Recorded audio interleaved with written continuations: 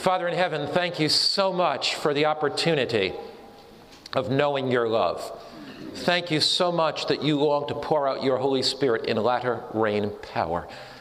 And Father, I pray that just now that you would reveal to us how we can be filled with your Spirit. Teach us by your Spirit to live in your Spirit, to minister through the power of your Spirit.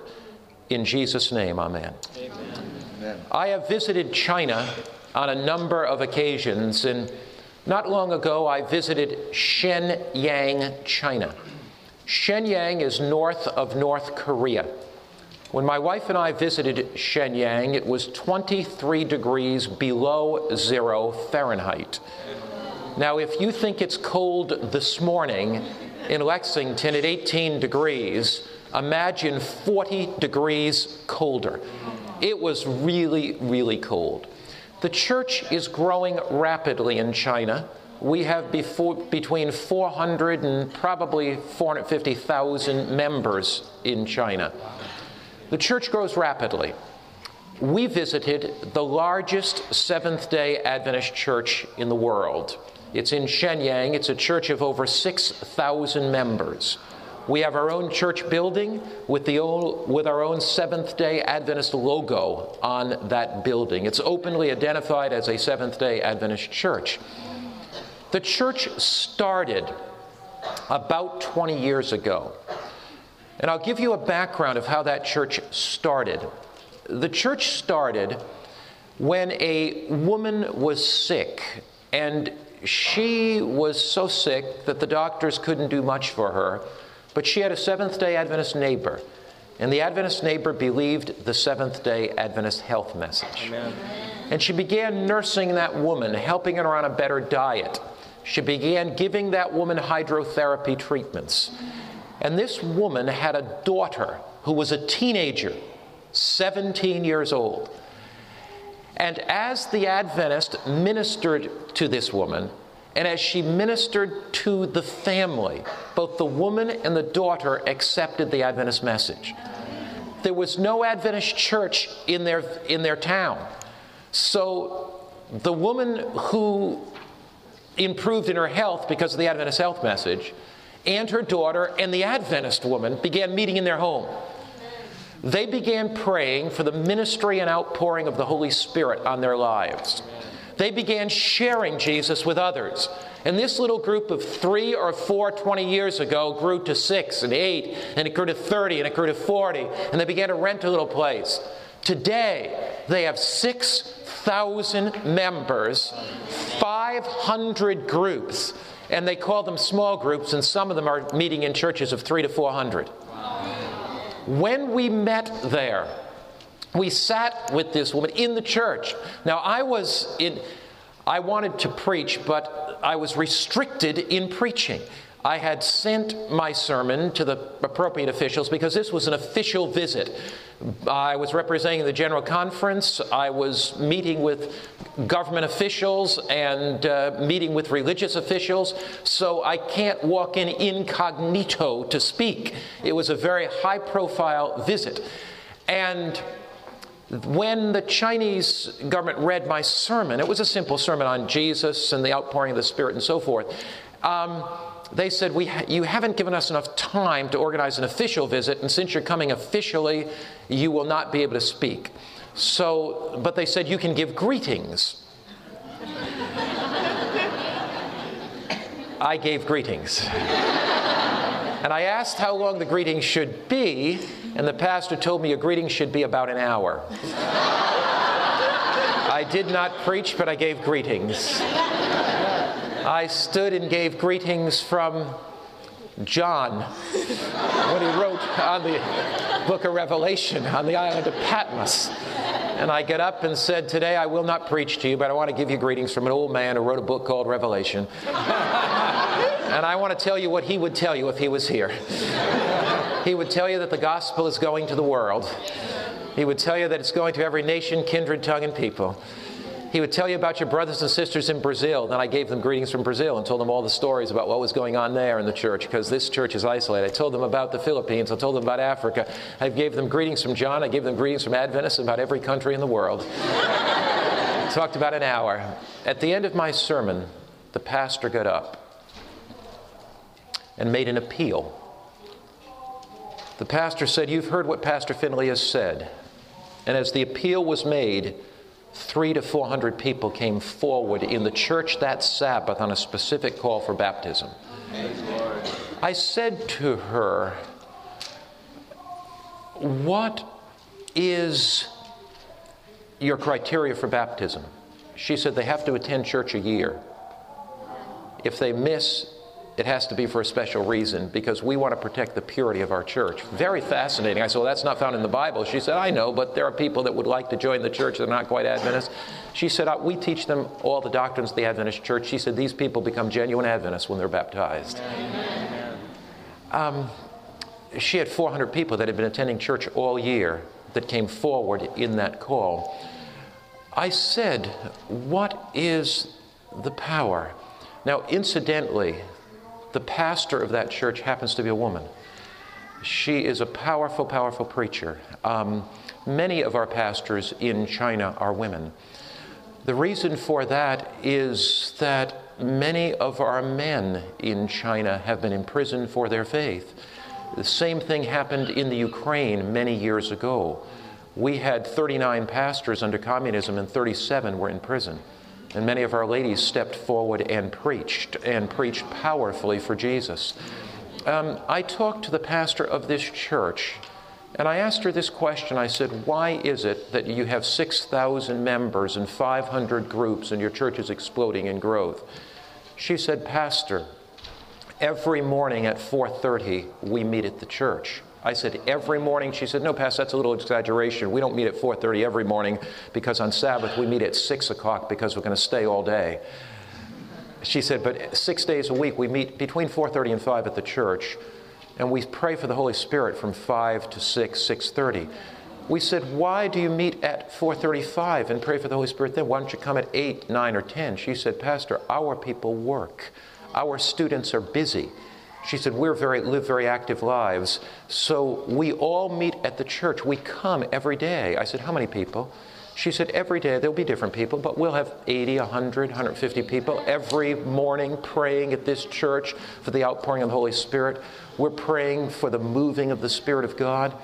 What if every Sabbath morning 30, 40, 50 Adventists came to your church and prayed for the outpouring of the Holy Spirit?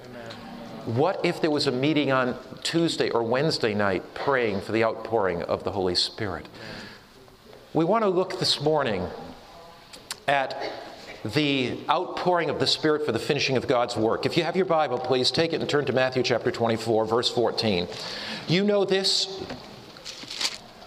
chapter well. Jesus is outlining coming events. He outlines wars and rumors of wars. Jesus talks about famines and earthquakes and pestilences.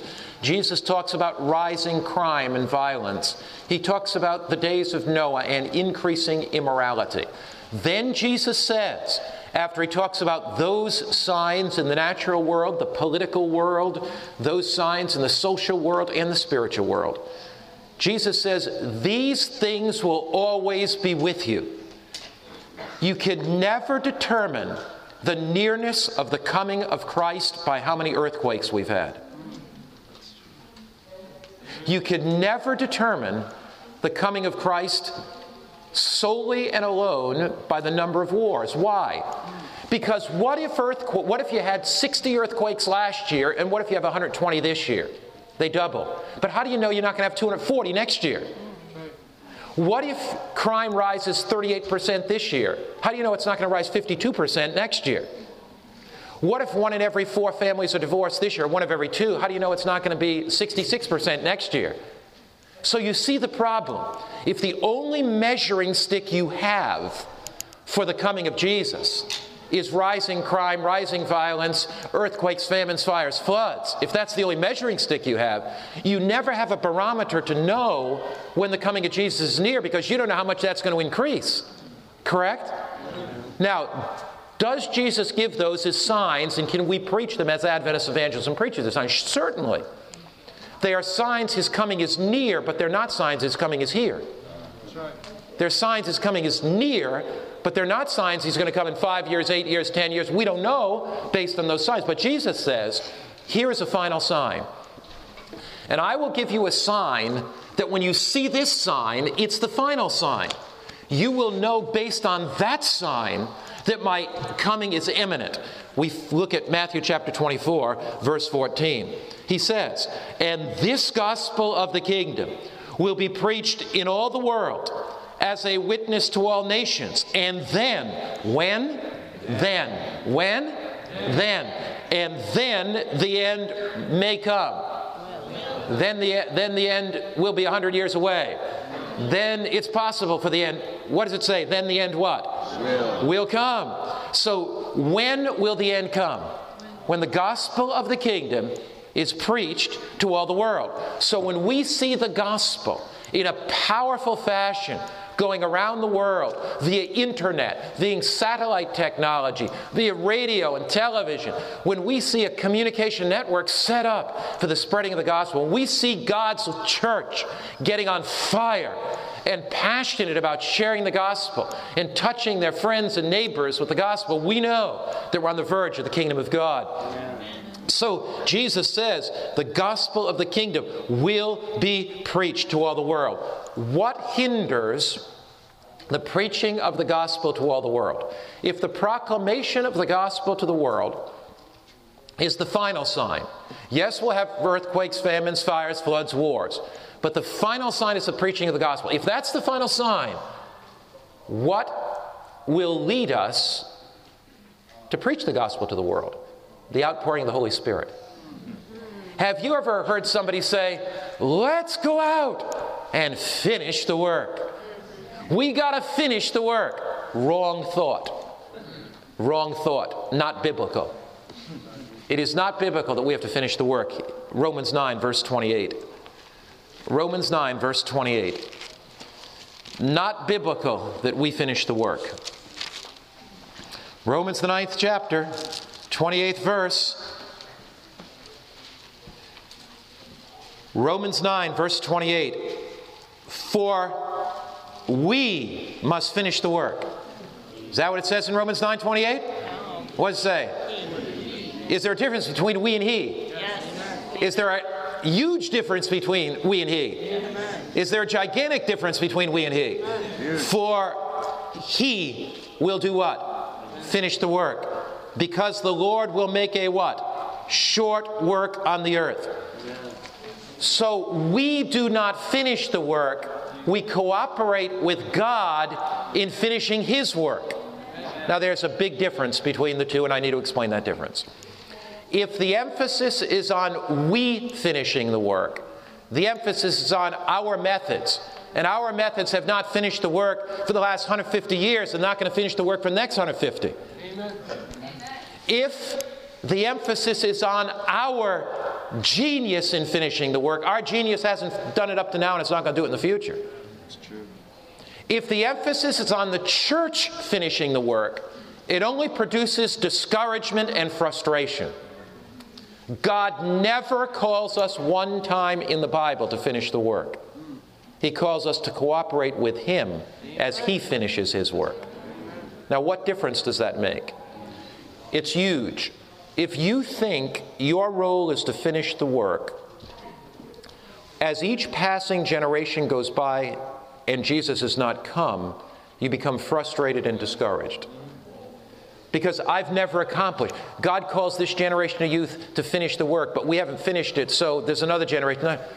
God calls you to be faithful. Amen. And if you are faithful to God and committed to God, when God has a generation of young people, when God has a church that's faithful to him, he will pour out his Spirit through them and finish his work. So the emphasis is not on what I do. The emphasis is not on what this generation of youth does. The emphasis is on faithfulness to God. And as we are faithful to God in the life that he calls us to live, faithful in the university that you go as a student on a secular campus, faithful to the hospital you work in as a nurse, faithful to God and witness in your environment, faithful to God as you witness to those other people that work on the computers with you, faithful to God and your family. God is calling us to faithfulness. And when we're faithful to Him and have a passion to be committed to God and committed to His work, He will pour out His Spirit through that church, and the work of God on earth will be finished. Zechariah chapter 4, verse 6. You know it well, don't you? It is the prophet Zechariah's vision of the lamps and the oil that runs through those lamps. Zechariah chapter 4, verse 6. We do not finish the work He does. We cooperate with Him. A friend of mine puts it this way: we can never finish the work without God, but God will never finish the work without us. Amen. We cooperate with Him in the finishing of His work. We're looking at the book of Zechariah. You're looking at chapter 4, and you're looking there at verse 6. So he answered and said to me, this is the word of the Lord to Zerubbabel, not by might, nor by power, but by my what? Spirit, says the Lord of hosts. Is God going to finish His work? Yes. There are times that I hear people say there are more people being born than warned. There are more people coming into the world than we're making an impact on. The church, the work of God on earth is never going to be finished. That's a human way of looking at a divine problem. The Holy Spirit can create in a short amount of time what the church has not been able to accomplish in decades, in generations. I remember when communism fell. The night that communism fell, I was preaching in an evangelistic series in Budapest, Hungary. For many years, I negotiated with communist governments in an attempt for the Adventist Church to be able to hold evangelistic meetings in those countries. And it was October 1989, I was holding a meeting in Budapest, downtown in Budapest. And the communist governments began to fall like sandcastles beneath the waves.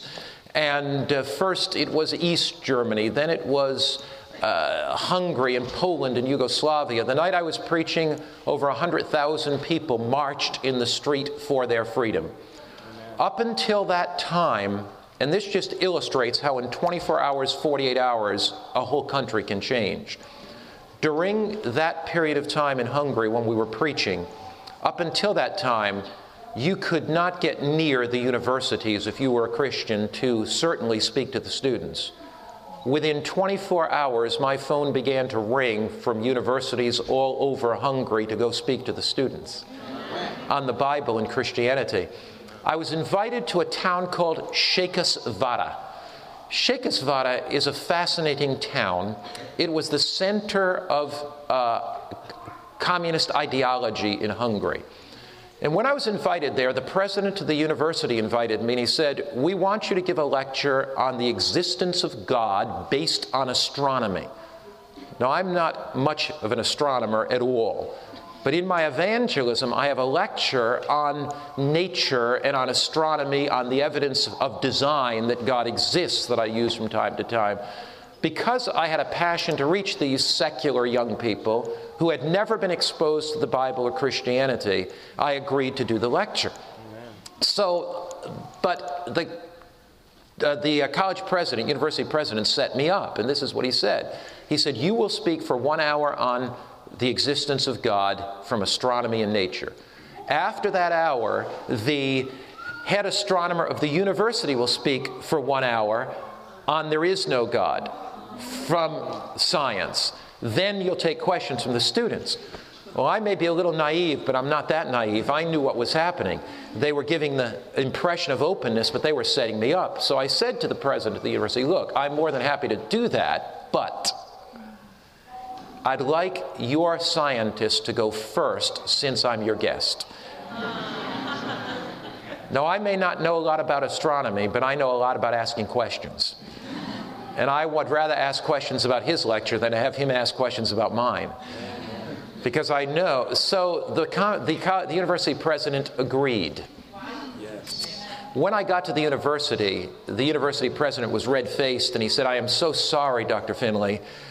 He said, "Our astronomer had to be away today, so he's not here to lecture." Yeah. I said, "That is no problem at all. Just give me his hour too."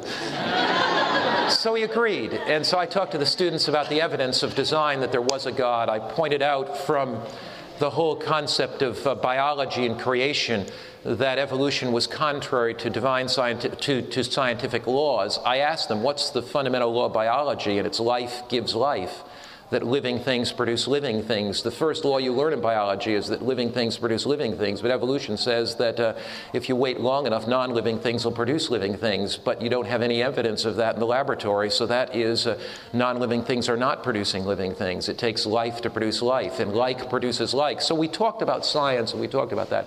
At the end of that lecture, and this illustrates how things change just so quickly, how the Holy Spirit can open up a whole nation. And I've seen this in Russia, being on national television in Russia, debating Russian philosophers on religious liberty. God just opens things up, and God can do that for the world. When we were done with that lecture, a student raised his hand, and I knew this student was prompted by his atheistic professors, because I saw them smirking when he raised the question. And he said to me, "Do you believe in science?" "Yes." "Do you believe that science is, you have to verify?" "Yes." Then verify the fact that you've seen God, because if you haven't seen God, obviously God does not exist, because you can't test God in a hypothesis. So he was really pushing me. He said, one of the Soviet cosmonauts went up in the spacecraft, and he's one of the Sputniks, and he never saw God, and so since you haven't seen God, he doesn't exist. So I said to them, rather than argue about the existence of God or not, I just want to reason with you philosophically, and I just have some questions to ask you. And I'm going to start with your august, learned professors at the university. I want to ask them a question or two. And all I want to do is reason with you. Leave out the Bible, leave out God, leave out faith. But I just want to reason with you for a little while. And they agreed to do that. And I said, I respect your intellect. I respect your reason a great deal. So my first question is this. Of all the knowledge in the world, if you say this is the body of knowledge. Of all the knowledge in the world, how much knowledge do you have? Of all the knowledge of science, and of all the knowledge of language, let's say there's 2,500 languages in the world. Do you speak half the languages there are in the world? Do you speak 1,200 languages? Do you speak 800 languages? How many of all the languages in the world? Of all the books on engineering, let's say for purpose of discussion, there are 100,000 books on engineering. Have you read 99,000 of the books on engineering? Of all the knowledge of computers, how much of that do you have? Do you know 100% of all there is to know about every computer in the world? Of all the knowledge of psychology in the human brain, with 100 billion brain cells in the brain, how much do you know? Do you know everything there is to know about neurology and the human brain and physiology? If you look at all the knowledge, let's say Chinese culture, for example, I want you to name for me the sons of the emperor of the 15th Ming dynasty and all their children right now. Of all the knowledge in the world, do you know 90% of all there is to know? Faculty, do your students know 90% of all there is to know? Of all the knowledge. Have they read 90% of all the books? No. I'm just talking about intellect. I'm not talking about God, faith at all. Just leave that out. Do you know 70% of all there is to know? Do you know 50% of all there is to know? From an intellectual standpoint, how much do you know? Do you know 5% of all the knowledge in the universe? I'm going to give you 5%. You probably don't know that much, but I'm going to give you 5%. Let's say that you know 5% of all the knowledge in the universe. That means you don't know 95% of all the knowledge in the universe. Would you agree on that? Well, if you, by your own admission, agree that you only know 5% of all there is to know and you don't know 95% of all there is to know, my question is this. Could God exist in the 95% of the knowledge you don't have? What you're saying to me is that God does not exist, but then you're openly admitting that you only know 5% of all there is to know. So if you say that you know only 5% of all there is to know, and you don't know 95% of all there is to know, maybe what you're really saying is God does not exist in the realm of my knowledge, but he might exist outside of the realm of my knowledge. And if you admit that, you're not an atheist, you're at best an agnostic. Because an atheist says, I know that God does not exist, and I'm absolutely certain of that. An agnostic says he may exist. Now, if you're an agnostic, I want to ask you two questions. Number one, if you only had two choices, all you have is two choices.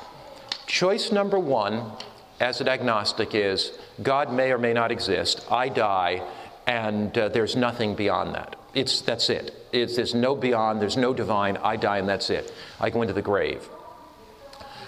Choice number two is that there is a loving God that cares for me. I don't understand why all this evil is in the world fully, but there's some kind of controversy between good and evil, and after I die, there's a glorious resurrection, and one day evil will be done away with.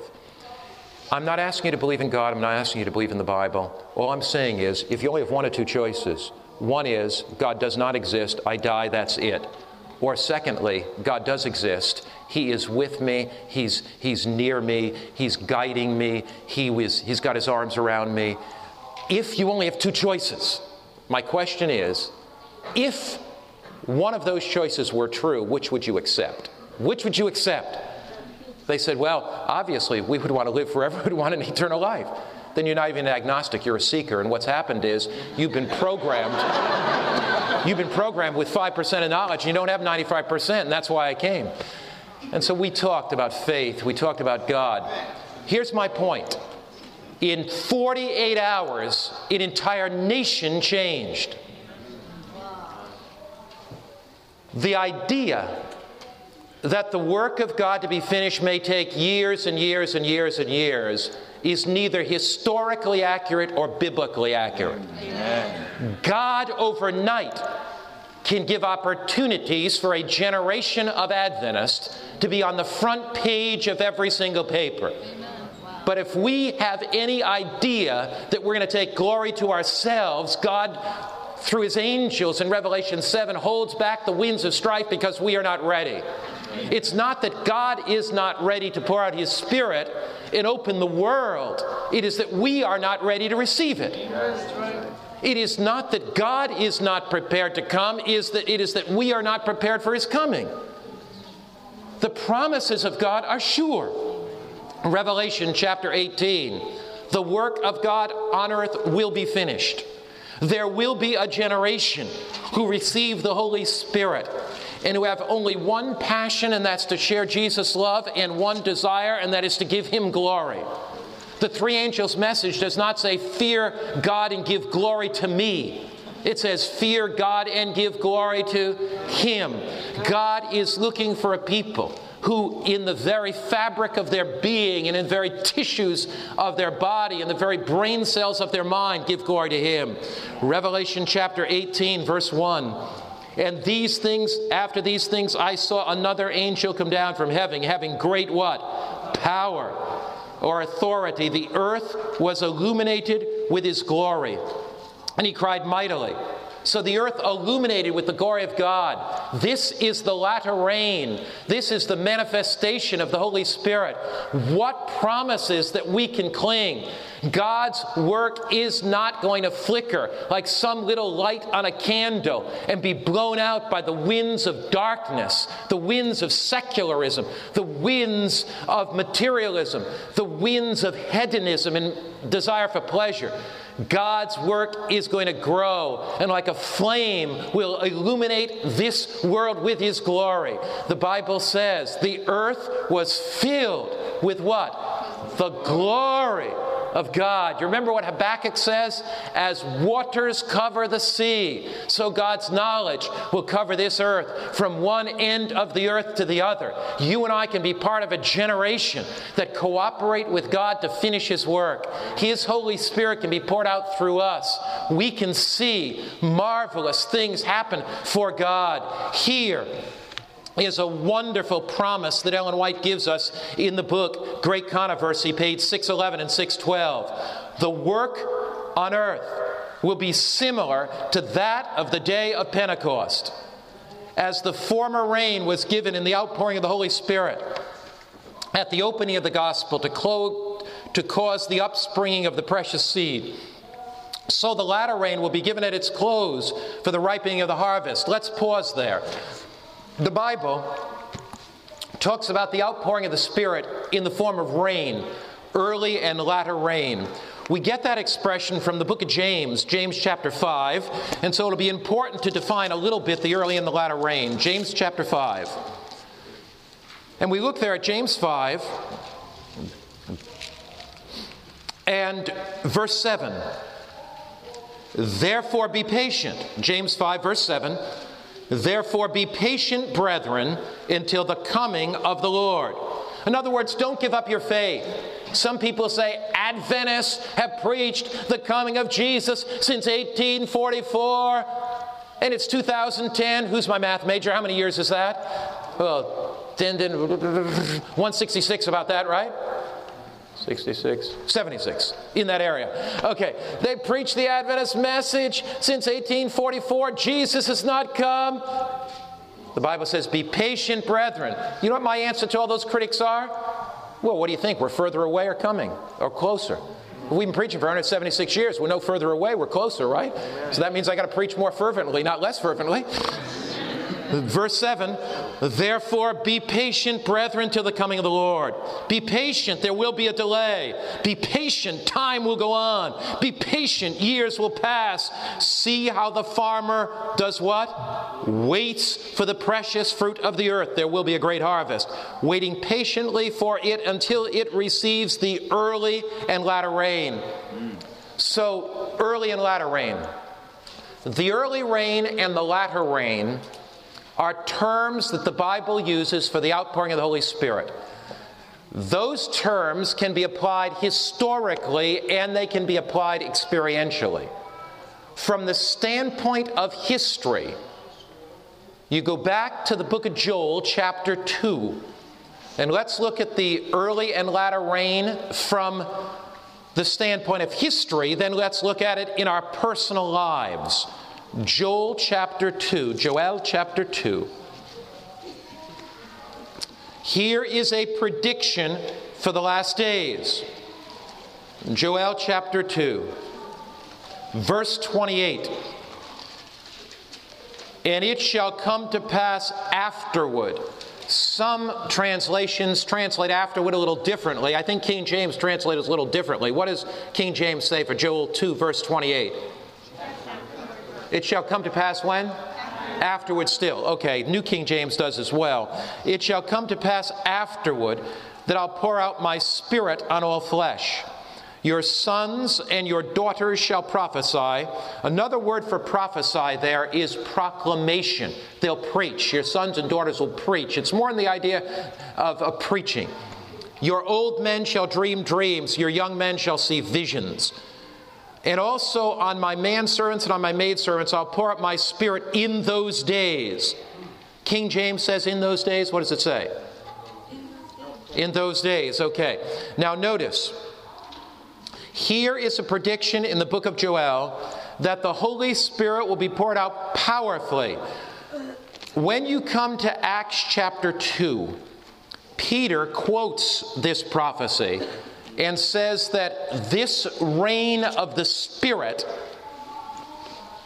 has been fulfilled on Pentecost. And we find it when Peter is giving his sermon after the Holy Spirit is poured out on Pentecost. Peter says, Acts chapter 2, verse 17, verse 16 and 17. This is what was spoken by the prophet Joel. It shall come to pass in the last days, says God, that I'll pour out my Spirit on all flesh.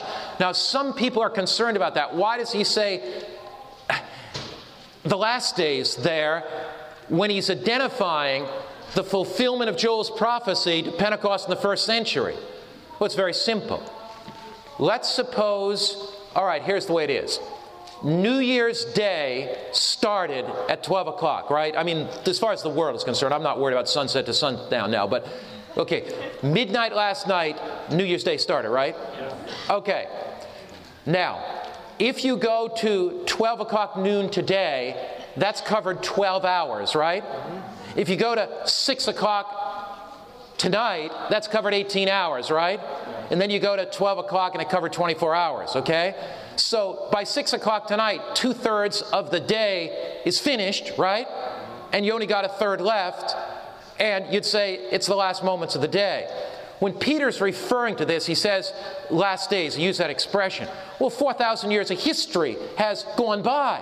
And he's saying Christ has come.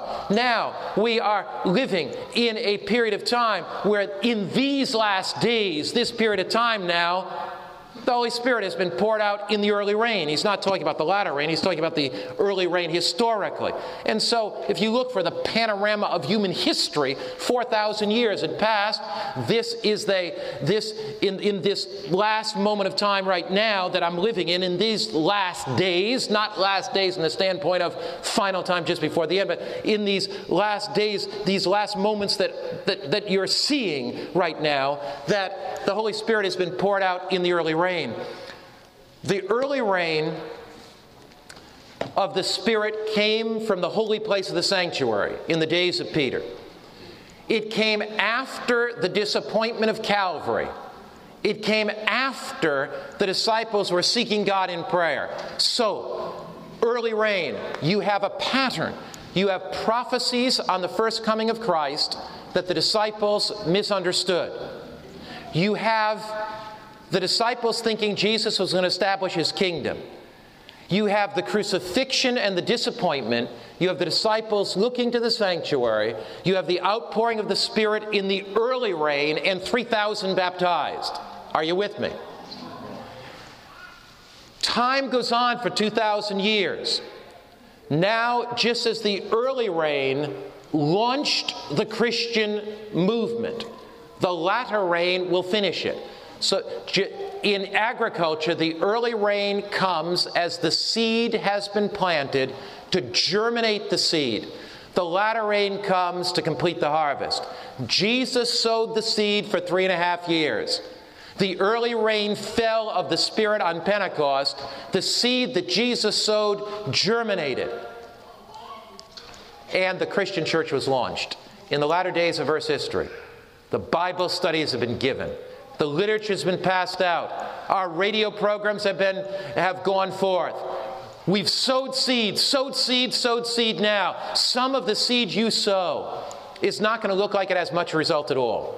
But when that latter rain of the Spirit falls, those seeds that you planted in the minds of people are going to blossom. And there are going to be thousands and thousands coming to Christ. And you'll meet people in heaven that you've never known were there. And they're going to say, you were in St. Louis and you knocked on a door. You were in Louisville, you knocked on a door. You were in Chattanooga, you knocked on a door. You were in Orlando. You gave out that literature. You gave me that book. You gave me that Bible study. And I read it. And those seeds are in my mind. And the Holy Spirit was poured out, and it brought all that truth to forefront. You gave me that tape. You preached that evangelistic sermon. Take courage, because the seeds we plant today, when Jesus died on Calvary, he could have thought his ministry was a failure. How many converts around Calvary? Were they there by the thousands kneeling, worshiping him as he was crucified? Were they there? What happened? The disciples forsook him and fled. Judas betrayed him. Peter did what? Denied him. The Jews and their high priests rejected him. But when the Holy Spirit was poured out on the day of Pentecost, the seeds that Jesus sowed in his life came to fruition. And because of Jesus' ministry, 3,000 were baptized in one day. Amen. That was the early rain. Now let me read to you something wonderfully. Take your Bible and turn again. Now, to the book of Joel. And we're looking here. 2nd chapter of Joel. 2nd chapter of the book of Joel. You want to see something encouraging? This is it. Joel chapter 2. And we're looking there at Joel 2.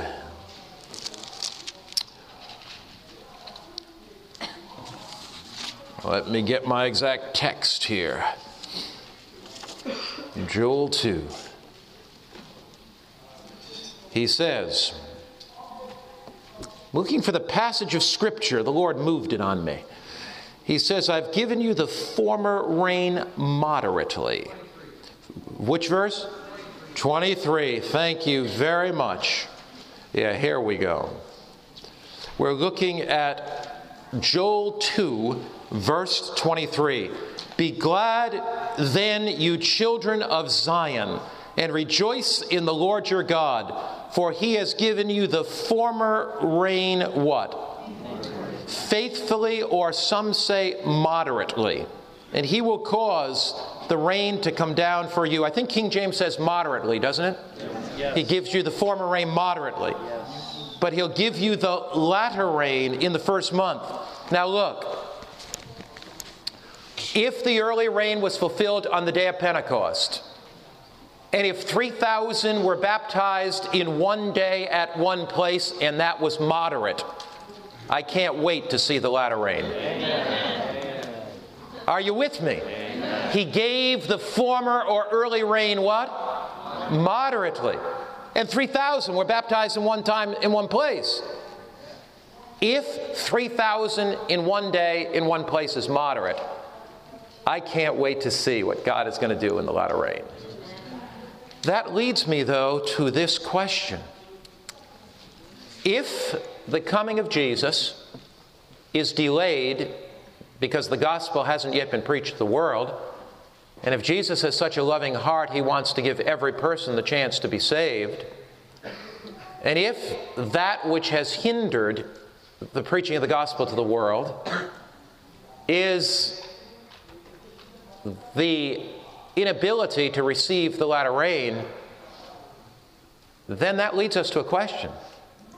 We cannot finish the work, only he can. But if he chooses to use human instruments through whom he pours out his Holy Spirit in latter rain, then my next question is what? How can we receive the latter rain? See, what is holding up? You know, I get troubled sometimes. Have you ever listened to a video? Nah, I got to be careful here. I'm just going to say it. I get really concerned about people who try to say, look, the economy of the world is about ready to go down over the next year and a half, so sell everything you can and Jesus is going to come tomorrow, kind of a thing. Jesus is not waiting for the economy to collapse. The angels are holding back the winds of strife. The issue today is not some time chart. It's not the reapplication of time prophecies of the book of Daniel and try to take the 1290 and 1335 and put them in some time chart. The issue is not time, and the issue is not the economy. The issue is the hearts of God's people. What God is waiting for is not another financial collapse, and not some time chart that you figure out. And some people are figuring out all the different popes, and they're saying, there are 7 popes here. And you know what I'm talking about. We are missing the boat. We are fighting where the battle is not. That's not what's delaying the coming of Jesus. If you understand what we are studying from the Bible and the spirit of prophecy today, it's going to save you from 1,000 heresies. The devil does not care if you're conservative as long as he gets you off the track.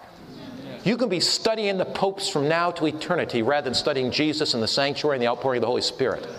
I'd rather study Jesus, the sanctuary, the outpouring of the Holy Spirit than be studying the 7 popes or the 10 popes or whatever it is. The issue is not time. The issue is, what do you think? God is waiting here saying, all right now. If just enough time goes by and there's another economic collapse, I think I can come. Get your head on straight. What he's longing for is a people that are committed to him. A people that receive his Spirit, that he can pour it out. When the Holy Spirit is poured out, the devil reacts against that, and events take place in society. Will there be an economic collapse? Sure. Will there be wars and rumors of wars, natural disasters? Sure. But that's not where our focus is. Our focus is on preparing our hearts personally to allow Jesus Christ to be enthroned in our hearts and leading others to do the same thing so we can be filled with the Spirit and go out and preach his gospel to the world. Let the popers pope. And let the people that are looking at the economy economize. And let those people that are looking at coming events and are doomsday prophets doomsday it. But for me and my house, we're going to look at Jesus. We're going to fill our hearts with His Spirit and go out and share the gospel with the world and get everybody we can seeking God in prayer and opening our hearts to God. Because the issue that's delaying the coming of Jesus is not events in the world, it's events in the church. It's what's happening in our hearts. And so the question that becomes, has God outlined in the Bible how we can open our hearts to receive His Holy Spirit? And He has. He's given us about 5 specific things. If you study Scripture, we're going to look at the first in Zechariah chapter 10, verse 4. Now, we have said, as we turn to this text, incidentally, we've said that you can look at the early and latter rain in 2 ways. And I've given you one. Historically, the early rain was poured out on Pentecost. 3,000 were baptized. And historically, the latter rain will be poured out just before the close of this earth's history. And Jesus will come. That's historically. But you can also look at the early and latter rain personally in your own life. Personally, the early rain stirs your heart up. Personally, the early rain, the Holy Spirit convicts you of sin. Personally, the early rain leads you to truth. Personally, the early rain works to lead you to be a totally committed person to God. The latter rain is the infilling of the Spirit on converted Christians to empower them to take the gospel to the world. So the latter rain is the empowering. And the latter rain will never come to empower when there is cherished, known, willing sin in the heart. Certainly we stumble. Certainly the latter rain helps to give us victory. But when there is cherished rebellion in the heart and known sin, God cannot pour out the power of the latter rain to accomplish its function of the gospel going to the world. So we want to ask ourselves the question, how is it that we can receive ever-increasing amounts of the Spirit from God to be the kind of people that He wants us to be and participate in the latter rain? Zechariah 10, verse 4. Point 1. Ask the Lord for rain in the time of the latter rain. Is this the time of the latter rain? It is. Ellen White says the time that we're living is the time of the latter rain. This is the time of the latter rain. Don't look at it for some future time. Some people say, let's look forward to the future. This is the time right now. It says, ask the Lord for rain in the time of the latter rain. The Lord will make flashing clouds. He will give them showers of rain, grass in the field for everyone. So ask the Lord for rain. Jeremiah 5, verse 24. Jeremiah 5, verse 24.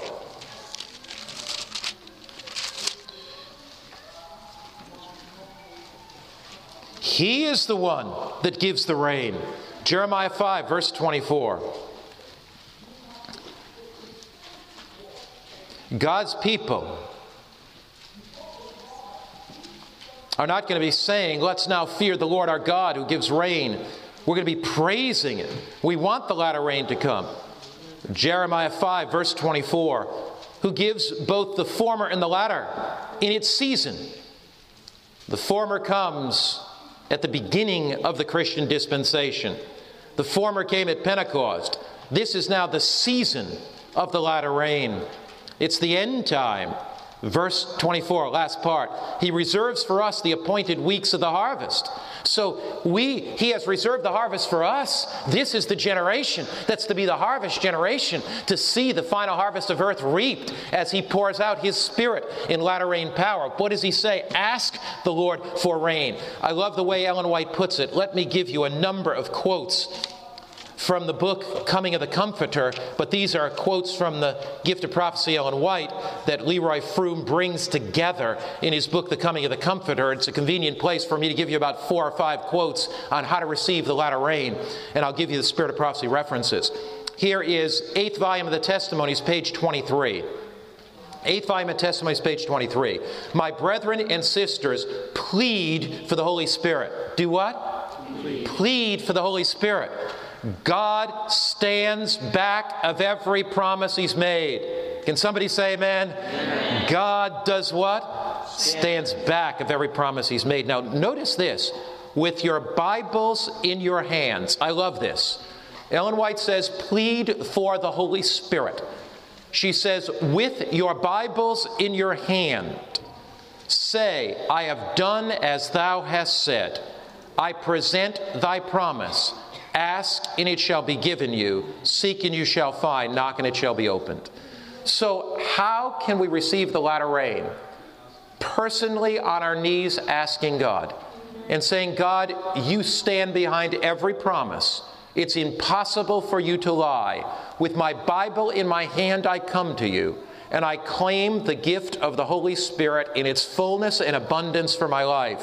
Next, Testimonies to Ministers, page 170. Oh, how we need the divine presence. For the baptism of the Holy Spirit, every worker should be breathing out his prayer to God. So again, emphasis on before God, calling out in prayer. That's Testimonies to Ministers, page 170. I think of one of my favorite statements on the ministry of the Holy Spirit, pleading for it, is 8th volume of the Testimonies, page 22. 8th volume of the Testimonies, page 22. Why do we not hunger and thirst for the gift of the Spirit, since this is the means by which we are to receive power? Why do we not talk of it, pray for it, preach concerning it? The Lord is more willing to give the Holy Spirit to us than the parents are to give good gifts to their children. For the baptism of the Spirit, every worker should be pleading with God. Now, here is emphasis on the reception of the Holy Spirit. What if in your local church, on a Wednesday night, there were groups of 3, 4, or 5 meeting together to plead with God for the baptism of the Holy Spirit? What if every Sabbath morning there were groups there? What if you had a group coming to your home once a week, a prayer group? If you are not involved in a prayer group at your school, I'm going to urge you to do that. If you're not involved in a prayer group in your secular university, I'm going to urge you to do that, or your Adventist university. If you in your local church are not involved in a prayer group, praying individually and praying collectively, praying for the baptism of the Holy Spirit, praying that God will show us in our own lives things that are not in harmony with His will, praying for the salvation of others, and pleading with God for that son, that daughter, that husband, that wife that doesn't know Christ. The ministry of the Holy Spirit and the baptism of the Holy Spirit and the latter rain only will come in answer to prayer. So the Bible and the writings of Ellen White give you about 5 criteria for receiving the outpouring of the Holy Spirit. The first is asking. Now, the second is what I call an undivided heart. And I need to spend a little time explaining this, an undivided heart. If you have the idea in your own mind that God will not pour out His Spirit upon you until you achieve some kind of super perfectionism, you'll end up frustrated and defeated in your Christian life. When you come to Jesus, rejoice that your sins are forgiven. When you come to Jesus, Romans 8, verse 1, there is no condemnation to those that are in Christ Jesus. I am not everything I want to be, but I'm not the man I used to be. Amen. I'm not everything that I long to be, you can say, but I'm not the woman that I used to be. In Christ, you're forgiven. Rejoice in your forgiveness. In Christ, through His grace, you are saved. Rejoice in the eternal life that He has given you. You will see imperfections in your life. As you see those imperfections and the Holy Spirit points them out, give them to Him. That is a lifelong process. We will never come to the place in our spiritual life when we can say we've achieved. It is in that context that we say, Lord, I long to receive the outpouring of your Holy Spirit for the finishing of your work. Grant to me an undivided heart. Now, I'd like to show you an interesting thing in Jesus' baptism. Take your Bible and turn to Luke chapter 3. We're studying how to receive the Holy Spirit in latter rain power for the finishing of God's work. We've looked at the promises both in the Bible and the spirit of prophecy about asking. Now we're looking for the concept of an undivided heart. An undivided heart is not a heart where an undivided heart is not a life where there is no failure. Because we as weak human beings fail. But an undivided heart is a heart that we ask God for a pure heart where we have one desire, and that's to please Him. In Luke, the 3rd chapter, in the 21st and 22nd verse, you're going to notice the baptism of Jesus. Luke chapter 3, verse 21 and 22. Luke chapter 3, verse 21 and 22. This is the undivided heart concept. Luke chapter 3, verse 21 and 22. Now when all the people were baptized, it came to pass that Jesus also was baptized. And while he prayed, heaven was opened. This is Luke 23, verse 21, 22. And the Holy Spirit descended in bodily form like a dove upon him. And a voice came from heaven which said, "You are my beloved Son, in whom I'm well pleased." So when Jesus was baptized, the voice came from heaven. What did it say? "You are my beloved Son, in whom I'm" what? Well pleased. Why was the Father pleased with the Son? John 8, verse 29. Notice the linkage. The Holy Spirit was poured out on Jesus when the Father said to Jesus, "You are my beloved Son, in whom I'm well pleased." Why could the Father pour out the Spirit on the Son? And why did the Son please the Father? Why was the Father pleased with the Son? Now look, John 8, verse 29. John 8, verse 29.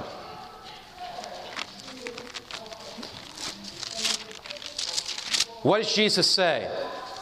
"And he who sent me is with me. The Father has not left me alone." Why not? Because I always do those things that what? Please him. Jesus had what kind of a heart? An undivided heart. Jesus' passion of his life was to please the Father. And because Jesus made a commitment in his life to please the Father was pleased with him, and the Father gave Jesus the Holy Spirit at baptism in the fullness of anointing. If you look at Acts 10, it says that at the baptism of Christ, he was anointed with the Holy Spirit. Acts chapter 10. And we're looking at Acts 10. Let your eyes drop down in Acts the 10th chapter to the 38th verse. This is describing Jesus' baptism in the 37th verse.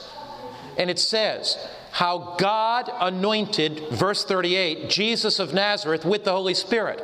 Was Jesus anointed with the Holy Spirit, was he? Yes. When was he anointed? At his baptism. And with power. So when you're anointed with the Holy Spirit, you're anointed with what? Power. Who went about doing good and healing all who were oppressed. Jesus began his 3.5-year ministry. In his 3.5-year ministry, now, was Jesus conceived of the Holy Spirit? Yes. Was Jesus guided by the Holy Spirit as a child? Was Jesus empowered by the Holy Spirit to face the temptations of Satan for the first 30 years of his life? What happened when he was 30?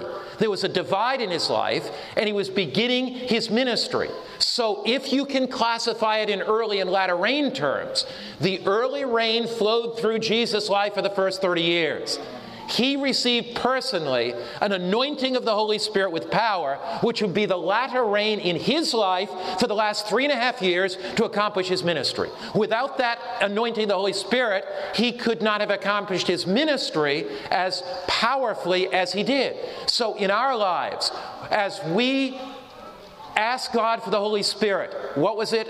Zechariah chapter 10, verse what? 1, ask the Lord for rain. As we ask the Lord for the Holy Spirit, as with Jesus, we say, Father, I don't want to do anything in my life that will be displeasing to you. I want an undivided heart. He empowers us for ministry as youth in the final generation to finish his work on earth. The Holy Spirit, the latter rain power, is poured out on us individually as God empowers the church. This is the time to claim it. Do you know that in Scotland, there are 40, bankers tell us in Scotland, Any bankers here? Ah, there's a banker back there. I knew we had at least one banker here. Welcome, banker. Glad you're here. 40 million pounds. You know, the pound is English-Scottish currency. 40 million pounds of unclaimed deposits in Scottish banks. Man, I could use that as an offering for GYC, ASI, or other. 40 million pounds. Unclaimed deposits. You know, a pound is, I don't know what it is now, probably 150, 160, 140, but let's just say 150, it's easy to figure. $60 million around. Unclaimed deposits. They're there in Scottish banks. Either people died or they left them and nobody claimed the will. 40 million pounds, $60 million. Could it be that the Holy Spirit latter rain power is unclaimed by us? Could it be that we are trying to finish the work and that's unbiblical? Because the Bible never once says, go out and finish the work. The Bible says He will do what? Finish the work. So He finishes the work with consecrated people whose hearts are open to receive His Spirit, so He gets all the glory. So He gets all the glory. Two things in receiving the Spirit. What are they? Number one, what?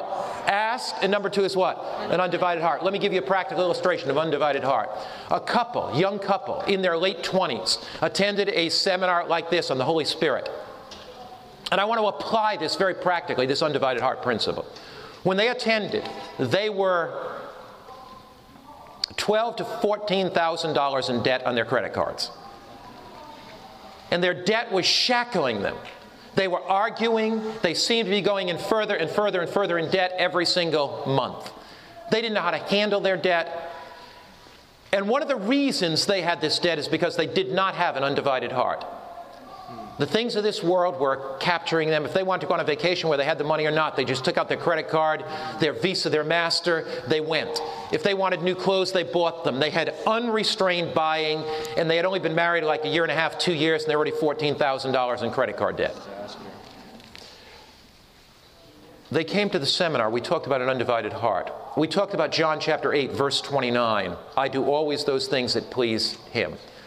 We said, how do you tell if you have an undivided heart?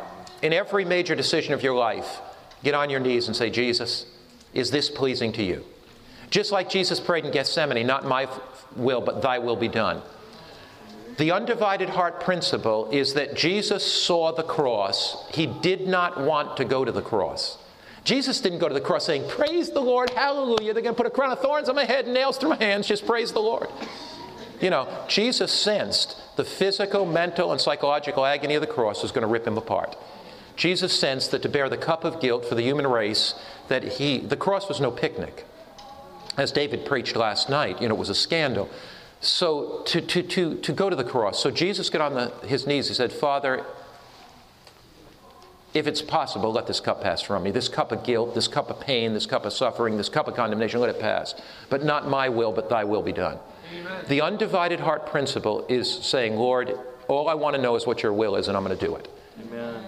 The reception of the latter rain will come on a group of youth who want to do God's will more than they want to do their own will. Amen. Who long to please Jesus in every area of their life. And so, this young couple came to a Holy Spirit seminar. They said, we are going to ask Jesus. We're going to ask Jesus for permission before we make any major decisions.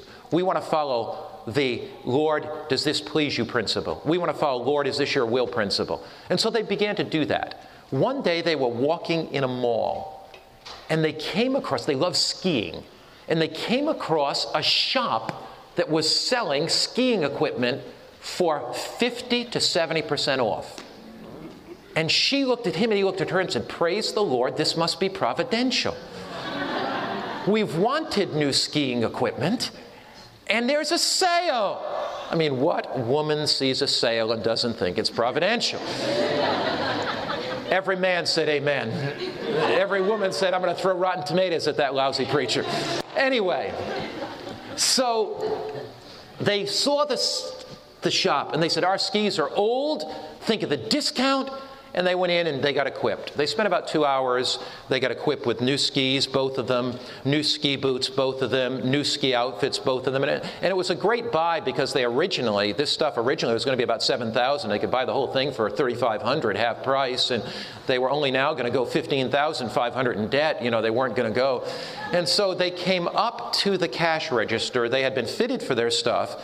And they came up to the cash register, and he took out his Visa, and he gave it. They have those little things you put them through like this. They're little machines, with those kind of machines. And he goes, and they say, you have to push a little thing that says, okay, $3,567.23. And he has to touch the okay like that. Well, as the guy put in the credit card, and he looked at his wife, and she looked at him. And they both had these strange looks on their face. And he never dotted the okay. He never let the person, run the credit card. He said, you know what? I need to talk to my wife a little bit before I sign this. And they took hand in hand and they went out in the mall. And as they sat there, they said, we attended the Holy Spirit seminar. And we made a commitment, a very practical commitment, that we want to have an undivided heart. We made a practical commitment that what we wanted to do in our lives is do God's will. And if it's God's will for us to buy this, and I'm not suggesting to any of you, if you're about ready to buy skis, you shouldn't do it. Maybe it's the very thing you ought to do. I don't know. But I know this. For this couple, it was not God's will for them to go $15,500 in debt. The issue is not whether you buy the skis or not. The issue is, are you going to go so far in debt that it's going to kill you? See, the issue is, have you prayed that you want to do God's will? That's what the issue is. Maybe you've been intense in your work and you need to go out on the ski slopes. Great, go do it and relax and have a great time and come back more refreshed to serve God. That's not my point at all. And I don't want some conscientious person to think that I'm against skiing, because I'm not. You got to relax in life because you come back more powerful for God. But here is the point. This couple had never prayed about it. They were superimposing their will against God's will. And they were going to go much further in debt that would have made. And you know what they did? They sat out there, they prayed, and they came to the conclusion, God does not want us to do this. Amen. They said later it was the first time in their life that they could remember that they gave up something that they really, really, really wanted because they were deeply convicted that the thing that they wanted wasn't God's will. May I ask you a question? When was the last time that you really, really wanted something? The last time that you really desired it, that you could have had it. Now, there's no test if you want it and you can't have it anyway and you give it up. Are you with me? There's no test if you want it and you couldn't have it anyway and you give it up. Conversion comes at a test. Conversion comes at a test. If you have been brought up to be a vegan, vegetarian, and drink soy milk all your life, diet in that area is not your test. But if you've been brought up on juicy beef steaks that you love and you crave, and you give them up for Jesus' sake, that's a test, right? Amen. Now, you vegans, you're going to have another test. Don't worry, God's got one for you. Don't worry about that. The reception of the Holy Spirit comes when I come to a point of a test and the Spirit convicts me to do something and I give up the thing I want for Jesus because I know it's contrary to His will, and He fills me with something better, His Holy Spirit, and in my heart I have a deeper joy and a love and a peace. And that couple said, we could have danced down the rest of the way of the mall because we made a decision to do God's will, and we felt joy and peace and power in our life. If you want joy and peace and power in your life, when you come to a crossroads, when your will and God's will are in conflict, and you could have the thing, when you could have that guy, you know what I'm talking about. But he's not a committed Christian. But you could have him. You could have him. But you say, Lord, no. Because I know where it is going to lead 5 years from now, 10 years from now. I am not going to be on the wreck heap of people they think they could have converted him. You'll hear testimonies, I married him, he wasn't a Christian, he was converted. for every 10 of those stories. And I praise God for godly women that convert their husbands. And I praise God for godly women who have husbands that are unconverted, that stay with them. And there's a whole holy influence in that family. That's another story. I'm talking to young people, most of whom are not hitched yet. Let the Holy Spirit give you God's best. Amen. Let the Holy Spirit give you God's best. How do you receive the Holy Spirit? 2 steps. What are they? First, so far, ask God. Plead with God. We read those Spirit of Prophecy statements. We read the Bible. Secondly, tell God that you want a what? Undivided heart. Thirdly, here's the third. Saturate your mind with God's Word. Saturate your mind with God's Word.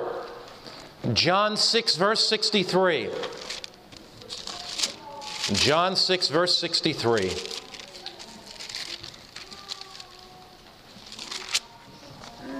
Saturate your mind with God's Word. Here we go. How's my timekeeper? How am I doing, timekeeper? It's time. Oh, I got to give you a break. Whew. Man, those preachers, they go on. You can't even stop them. I was just getting warmed up in this class. Okay, we're going to have to give you a break. This media was produced by Audioverse for GYC, Generation of Youth for Christ. If you would like to learn more about GYC, please visit www.gycweb.org. Or if you would like to listen to more free online sermons, please visit www.audioverse.org.